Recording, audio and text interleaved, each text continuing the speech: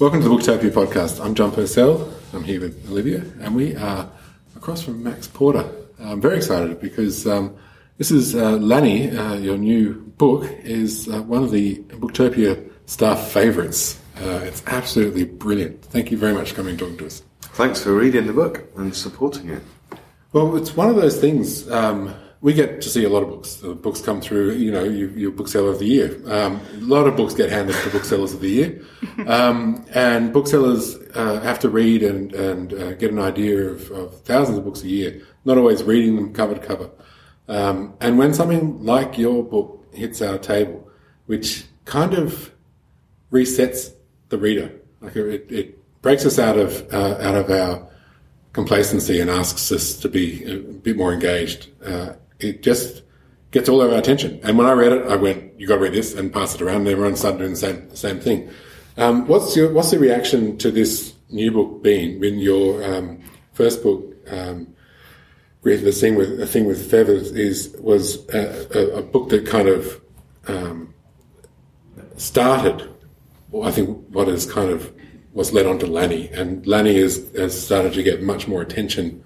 And brought the other book out of the shadows a little bit for us, in Australia at least. Okay. So what has the reaction to Lanny been like for you in the UK?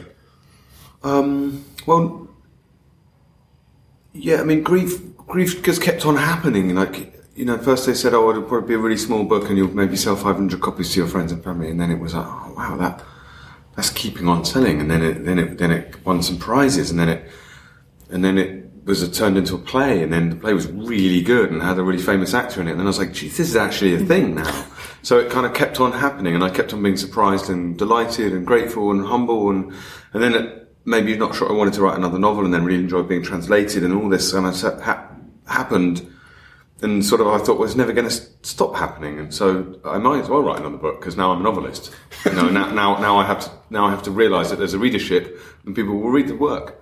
And also, more than that, people are reading a relatively odd and unusual book, which is experimental in formal ways, and don't flinch at that and love it, and come up to me at events and say, "Thank God you went straight to it," or "Thank God you play around with my expectations," or, there's people who are receptive to it. So with Lanny, I didn't feel any second album syndrome or anything like that at all. I just felt an absolute eagerness to crack on, do it, and push it. Various ideas I have about format, so I can try and go further. And the reaction's been good. Yeah, I mean, generally the response has been, "Yeah, he's done it again." Like, if you like books that are gonna get you in that certain way, then yeah, this is more of that, and it's bigger and more complex, and he's pushed it. That's good. I had one really horrible review in a right-wing newspaper early on, and it's the only one that's been unkind, and it was upsetting for an hour or two, and I got lots of nice messages from other writers like Sarah Perry saying, like, "Ignore it, and it's better than anyone that is a newspaper that reviews books in a stupid way, and they're misogynist and they're all this kind of stuff," which I did know, but that doesn't stop the pain. Mm-hmm. And that pain has turned into deep gratitude for that man, because it's the perfect illustration of how I want the book to function. Mm-hmm. He thinks Lanny's pretentious and annoying, like Lanny's dad does. That's the point. Lanny's a mirrored surface. He's an absence. So if you find him annoying, that's because you find precocious and interesting kids annoying. That says more about you than it does about the kid or me. That's interesting. He called it hippie. Hippie? Yeah. He said, like, warning,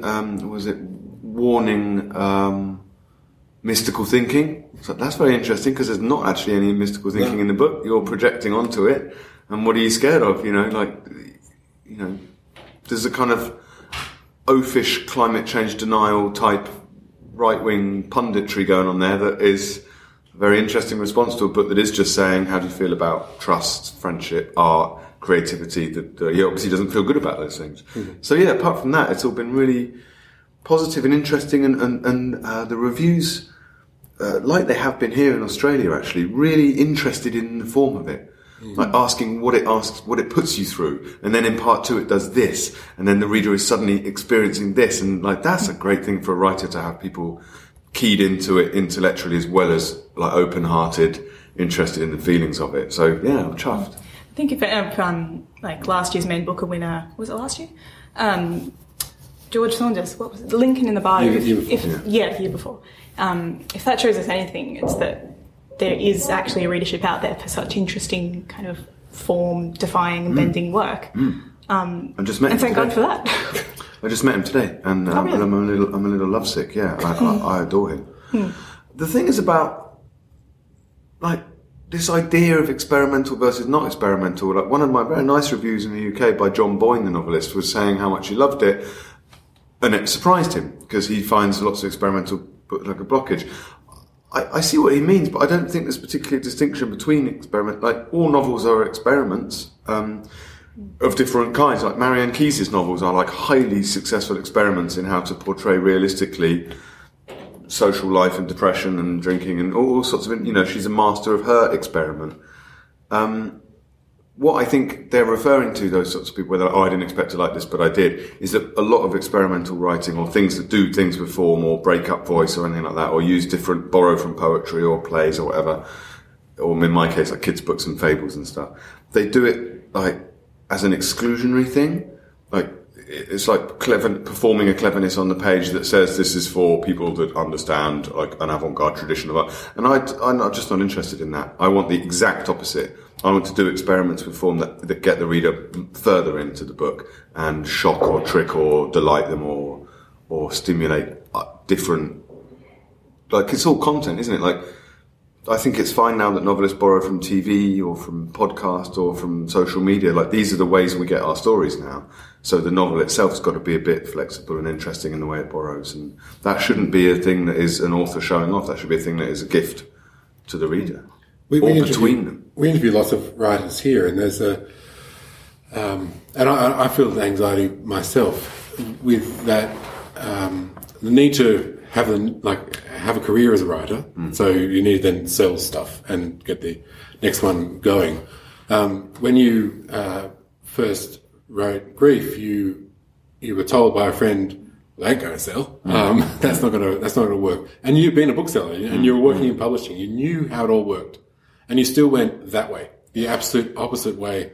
Where did that come from? Where did you think, well, I'm enjoying this, that's all that matters to me, or I'm doing something which is like? How did you get over the fear of? I don't know. It's a kind of walking away from market expectations and those kind of things. Well, that's a really good question, because the answer is quite complicated and involves me being honest with you about myself.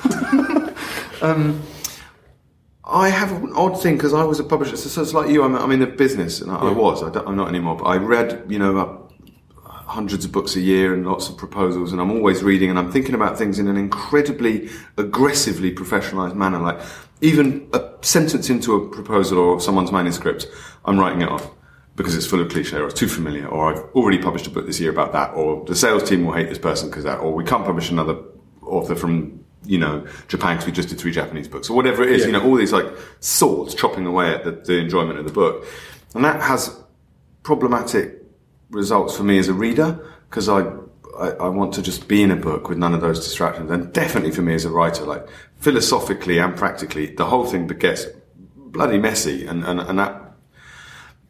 But weirdly, despite thinking, like, I could just sit here at these bookshelves and think immediately, I'm just these are all just shouting signifiers for me, publishing signifiers, the finishes, the size, the format, the paper. They're all just, it's a busy world, and how am I ever going to get away from how busy books are and try and find some peace and quiet and make my own work? And weirdly, I just can. I just found I could. Like, when I first started to write Lanny, I didn't hear Amazon, I didn't hear my colleagues, I didn't hear the writers I was working on. Certainly, people always expect, there might be some flow in from the writers I'm working on. If you're in it for the right reasons and you want to make the work and you love the work, then it's just suddenly utterly silent, especially with Lanny, because it was a village. So I'd think about it all week, and I'd be taking some notes and generally letting it sit in my book. But then when Friday came, I just up and walked around the place and knew what Robert was having for breakfast, and knew what Jolie would be smelling when she went outside, and knew how long it would take Lanny to walk from his house to Pete's house. And that meant that there's no room for, I don't know, whoever his book I was saying, I was working on Rebecca Solnit's essays. Even if she does come knocking at the back of my head saying, it'll be on Monday, you've got to send Rebecca's manuscript, you almost have to train, like a gym bunny would train themselves not to snack while they're in the gym, I just train myself not to think about those things. I'm just focused on Lanny. And because I fell in love with him and it and the place and the woods, and those are things I love myself anyway, it's just gorgeous. I read in an article, an interview with you, that some, I mean, people keep referring to this as the genre because the kid goes missing. There's a bit of police procedural sort of stuff in there as well. And the way in which you discussed, well, if you come to it from a new angle, from a new voice, nothing is old ever. And you can just keep, like you mentioned, Sally Rooney's book about adolescent love. Why are we all reading that? We all know about that, and we've read millions of things about that before. How is she able to do this? Yeah, and that shit is brand new when Sally Rooney does it. Yeah, and this is what you've done here. You've done this shit is brand new. But firstly, I think you can good writing is brand new every time because you're using language differently, and there's infinite variety. So that's one thing. But the other thing is, I want to assume that my reader is a very accomplished person in their reading, or their TV watching, or their radio listening, or their loving of their family, or their fear of frightening things, or whatever it is. I'm crediting them with as much of that as I possibly can all the time. So I don't need to do much. I don't need to build a whole character and tell you exactly. I just need to give you a pertinent thing that means that they're suddenly alive in your head, and choose the right one, not a familiar one or a cliche one. So with the crime genre, exactly. We've all read really great thrillers. So we know how police behave. We know the kind of characters that police are in these books, and the kind of, moral failings and like practical and logistical problems of being a police officer in the modern age. And I don't need to do any of that. And in a way, I'd be insulting your intelligence if I did do that. I'm like, you know what it's like for these people, so I strip it all out and just give you the guy feeling like a total lemon with his guidelines. Yeah. Suddenly, when they found all these notes from Lanny Wood, he just feels like a total dork. That's all you need about that guy, and I hope that's enough. Like, he served his purpose. He's flicked that switch in your brain, and that is much. I guess that's a technique much more from the world of poetry than the novel. But that's because the novels become so bloody baggy, Yeah. Sometimes you're reading a novel, and this is even a pleasure in some novels if it's done right, but you would read 30 or 40 pages and you have got nothing. It hasn't forwarded any of the ideas, nor has it forwarded any of the action. It's just novel for the sake of novel.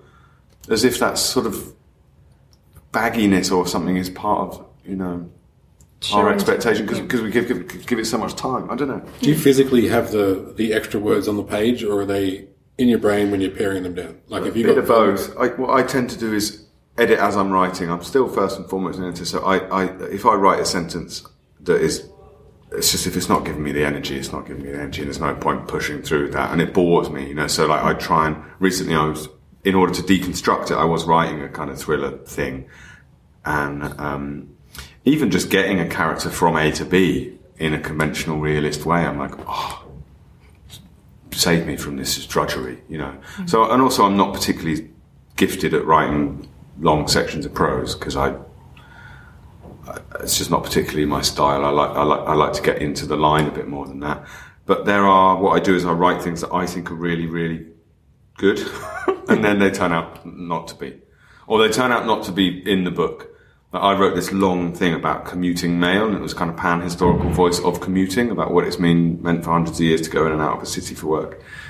I was thinking about it today in Sydney, actually, watching people come into the city in so many different ways, on the water or in the car, on the train, or whatever.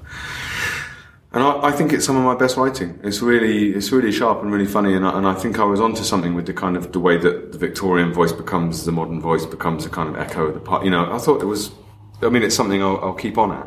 And my editor just said, it's not, all you're doing is stopping us know Robert on our own terms. You're just getting in the way of Robert, really. In the same way as when I wrote the mum in Grief is a Thing with Feathers, I was just stopping the boys being able to describe her in absentia. So I cut it, and suddenly the book just goes click. You have to listen to the book. I really believe that.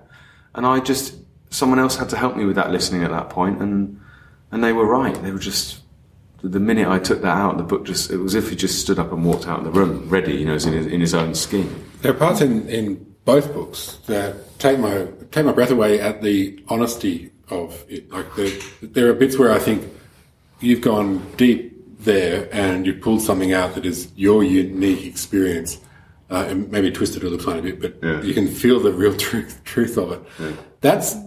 I mean, a lot of writers shy away from that, and you seem to use that as part of the contract between us as the reader and the writer to kind of, I'm giving you something now. Yeah. There's some sort of relationship going on there, but I just go bravo. It makes you feel uneasy though.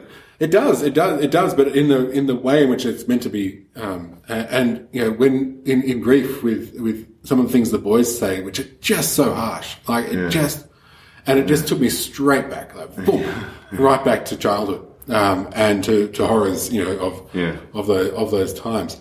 But you don't, like, very few writers are going to be that open and that honest and hit those marks like that. And when you do, you often pull them out. Yeah. How do you? Well, you've got to hit the marks. I think that's it. That's a nice way of saying it. And you've got to be relatively unflinching. But also, I have an honesty thing. I'm into truth, and I don't understand why, as grown-ups, particularly in the kind of worlds of work and politics and everything, why we were talking about this last night at the Sydney Writers' Festival because the theme is truth, but why we are happy to routinely and naturally and habitually bullshit one another about emotional realities, like almost to the point of like denial. Like I'm a Martian in that respect. Like it's extremely funny that we take ourselves so seriously and we have to stop 2 times a day to shit, or we have to go to sleep every night, otherwise we go mad. Like we're quite funny and quite pathetic, and yet we take ourselves hugely seriously. So in a way, it's a kind of. We don't have an executive bathroom up here, and so you have these mixed of people, and you're like, oh, you're shitting too. Yeah. Well, like when you go to an airport and you hear all those plop, plop, plop, plop, plop. And that's CEOs and kings and priests and peasants and cleaners all doing the same biological stuff, and yet the minute you step out of that door, in come the hierarchy. The kind of the lie of difference, really, the lie of otherness and superiority in nature, when we are really strange little animals. Do you feel it being piled onto you? Like, I mean, there are certain parts of your career where people just go, okay, now you're this, and it gets piled on top, and you can't really see through it. Others' expectations are thrown on top of you, and it skews the honesty.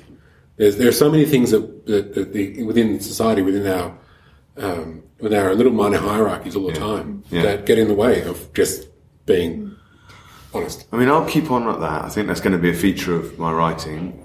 But, like, the funny thing is, making stuff up, particularly with this book, more than the first one, which was more autobiographical. So I remember being really amused because someone had said to me about that book, I was very brave because the dad, he talks about this relationship he's had a few years later when he brings a woman home and he has sex with her and he kneels on her and he bashes her teeth and he comes too soon. And this person said, that's brave. People will think that's you. And I was like, Jesus, man, of all the risks one would take writing a novel, the idea that someone in some kind of warped and intrusive and like basic like failure to understand what fiction is, but also just like voyeuristic way would think that I once prematurely ejaculated with a Sylvia Plath scholar. Like, okay, sure, have that. Like I did in my other life. So though, like, and novelists have to get better as they go about the fact they steal from real life. But like a character like Robert, I don't need to do any research. I know men. I've met men. They're weird. They're funny. They're tragic. They're all much more unhappy than they give their credit for. They are all locked into their iPhones and stuff. 90% of the internet is people looking at porn. So reviews in the UK that were like, Robert, who's a villain because he looks at pornography on his phone. It's like, you talk to your husband. I suspect he looks at porn on his phone like most people do. That doesn't mean that it's not the moral framework I'm launching on him. I'm not even particularly judging him. I'm just setting him up there as a person that I want you to feel that. Not you, John, I'm not pointing at you. But you have to have these electric charges of recognition. Otherwise they're just two-dimensional things being slid on for the point of, as I said, for the point of the novel. Yeah. So, well, what is the novel if it's not jumping out on me and going, ooh? Because I want you to feel, as I said to you outside, like complicit in this. Mm. You were relaxing at the end of part one. You were enjoying these people's company. You were loving Lanny and Pete's relationship. That is not okay. I've asked you to ask, like, what's this old man doing with this kid in the woods? And is this something that I've been tricked into, or was I right to be suspicious at the beginning, or am I therefore like this? There has to be a good amount of white space in the book for that sharpness, and as you say, that intake of breath suddenly where you go, ooh, I'm involved here. It is if literature has some kind of role, there is that for us to question what we do and what we think and how we think and why we come to that conclusion, to continue to keep us awake in that. And this book does that. And both books do it. And there are those moments because as you say, you lead us along with the story in part one. Yeah. And each reader will have their own assumptions as they get to that point when you pull the rug out. And are you, in writing that, are you absolutely conscious that that's the game you're playing? I guess so. I mean, I guess so. Like in as much as the novel is quite theatrical as a setup. Anyway, so I'm sort of saying, we're all wearing masks now, and you have to guess. And I've given you enough information to be able to recognise when it's Robert, and recognise when it's Jolien. And therefore, I'm sort of saying this is a highly artificial world, but let's use it to tell the truth. You know, I guess it's not. Someone asked me the other night, why do I keep crashing the train? Why do I want to write books where the worst thing happens?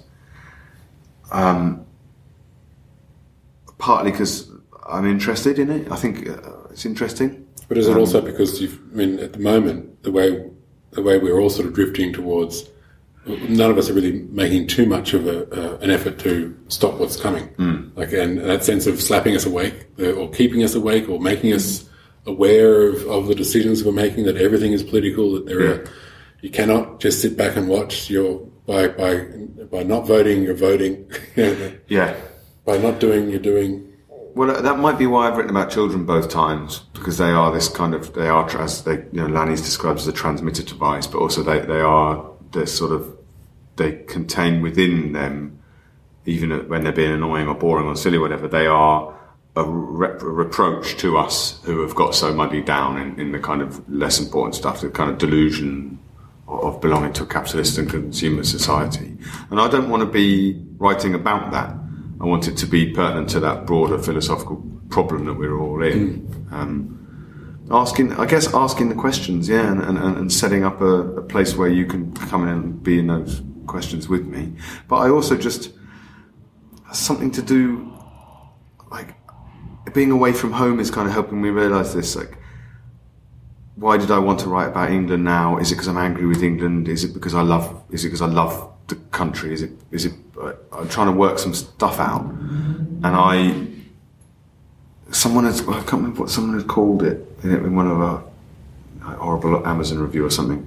It was something like self-righteous or something like that, as if I'm being judgmental of the characters. And I've been quite careful not to be. I set them up, but there is, of course, the character of Mrs. Larton, who is very unsubtle. She's a nasty old bitch. And I thought a bit about how to make her subtle and why. And then I looked at the people close to me, near me, in the country I live in at the moment, and the newspapers they read, and it's not subtle. So I didn't want to credit that behaviour, that kind of borrowing of xenophobic or racist sound bites from the newspaper, or the kind of judgment of people that are different as weird or threatening. You know, those mechanisms socially aren't subtle. They're very basic and they're very, very powerful. And they've conquered the world. Like, intelligent people are in trouble at the moment. Like, people that believe in nuance and complexity are on the back foot.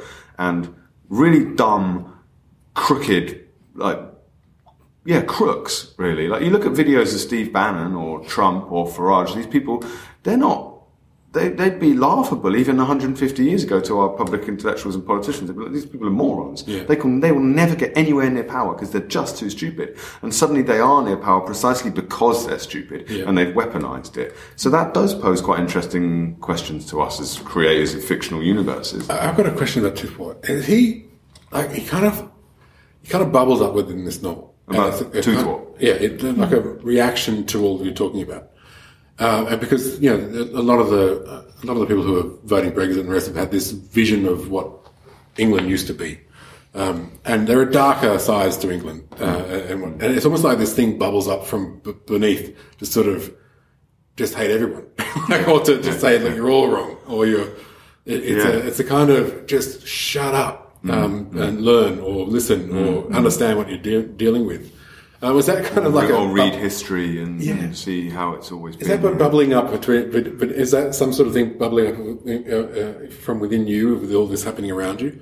Because you've gone, what was it, 2015 was really when everything went well with grief. Yeah. And then I don't know how long it took to write this, but this is, it's 2019 now, so it's been a long time. And this Toothwort character sort of comes up, and 2016 was a terrible year for intelligent people and humanity. Yeah. And then, we've had to live through the results of that, all the Brexit crap and Trump and the like. How did you feel that Toothwort came up in your writing and your life? Well, he came up for literary reasons. I like to write these characters because they're the ones that just come naturally, and I want to have characters that use language in certain ways, beautiful, tasty, mulchy, chewy language. I want it in my books, and maybe that comes from a love of poetry and music and everything. So that's a simple answer. When I thought about writing this book, because it existed as a poem with Pete and Lanny, they were the book really, and there was no Toothwort. And then I realised, for structural reasons, but also for political reasons, I didn't want to write about contemporary England. I'm not particularly impressed or interested in contemporary England. I think it's very disappointing that we're being as unkind as we are to each other, that we are letting down the people that need our help most, that the structures that needed reform so badly so long ago are still chuntering along, chaotically and cruelly doing what they've always done, making life harder for the people that need help most. We are an abysmally cruel society, and run by a handful, really, not very many, utterly inhumane elites. And then the whole lie of, you can punish the elites, but the sheer conmanship of it, as with America, is, you could be really angry, and I've taken to the streets like a lot of people, and you can sign as many petitions as you want, but at a certain point you have to accept that is slightly heartbreaking, but that it isn't new. We've been run by a bunch of mad elites forever, and they've always shat on ordinary people, time and time again. And if anything, we're living in a golden age, because we're not burning witches, we're not starving people in industry. We're not. Any point in British history or global history, you can just see us doing hideous, atrocious things to each other. So what I wanted to do was just zoom out from the present. Certainly not write a Brexit novel. I can't imagine anything worse. If it's a Brexit novel, it's because it might be a cathartic zooming out from this present and saying, this has always been the way it is, but also the earth will probably survive us, but also the environmental thing. Toothwort has seen a lot and has loved us through thick and thin. He loves our language. He loved us when we had the Romans here. He loved us when we were Anglo-Saxons. He loves, he loved Victorians. There's something celebratory there about the fact that ordinary people getting on with their lives are wonderful and cruel and weird and everything. The thing I guess he's noticed, if he's noticed anything in the last 1,000 years, he would have noticed enclosure. He would have noticed people chopping up the land and one person owning it, and meaning that other people would trespass if they moved around it. That would have registered to him as probably a bit of a no-no. And I think he probably would recognise the pollution in the air and in the water. He says chemicals pumped into my waterbed. Those are significant things. Brexit is I hope in the grand scheme of things, and certainly in the cosmic and ecological grand scheme of things, not significant. The significant thing is the Anthropocene, that now we're humans are killing this planet. And I don't think it's ever my job as a novelist to say that. You know enough about Toothwort to know that's how he feels. You know why Toothwort's in love with Lanny, because that's what Lanny recognises innately and feels. And I don't even need to give that to Lanny. None of these themes are really explicit in the book. He sometimes alludes to them in his thing, and there's obviously bits in the patterning.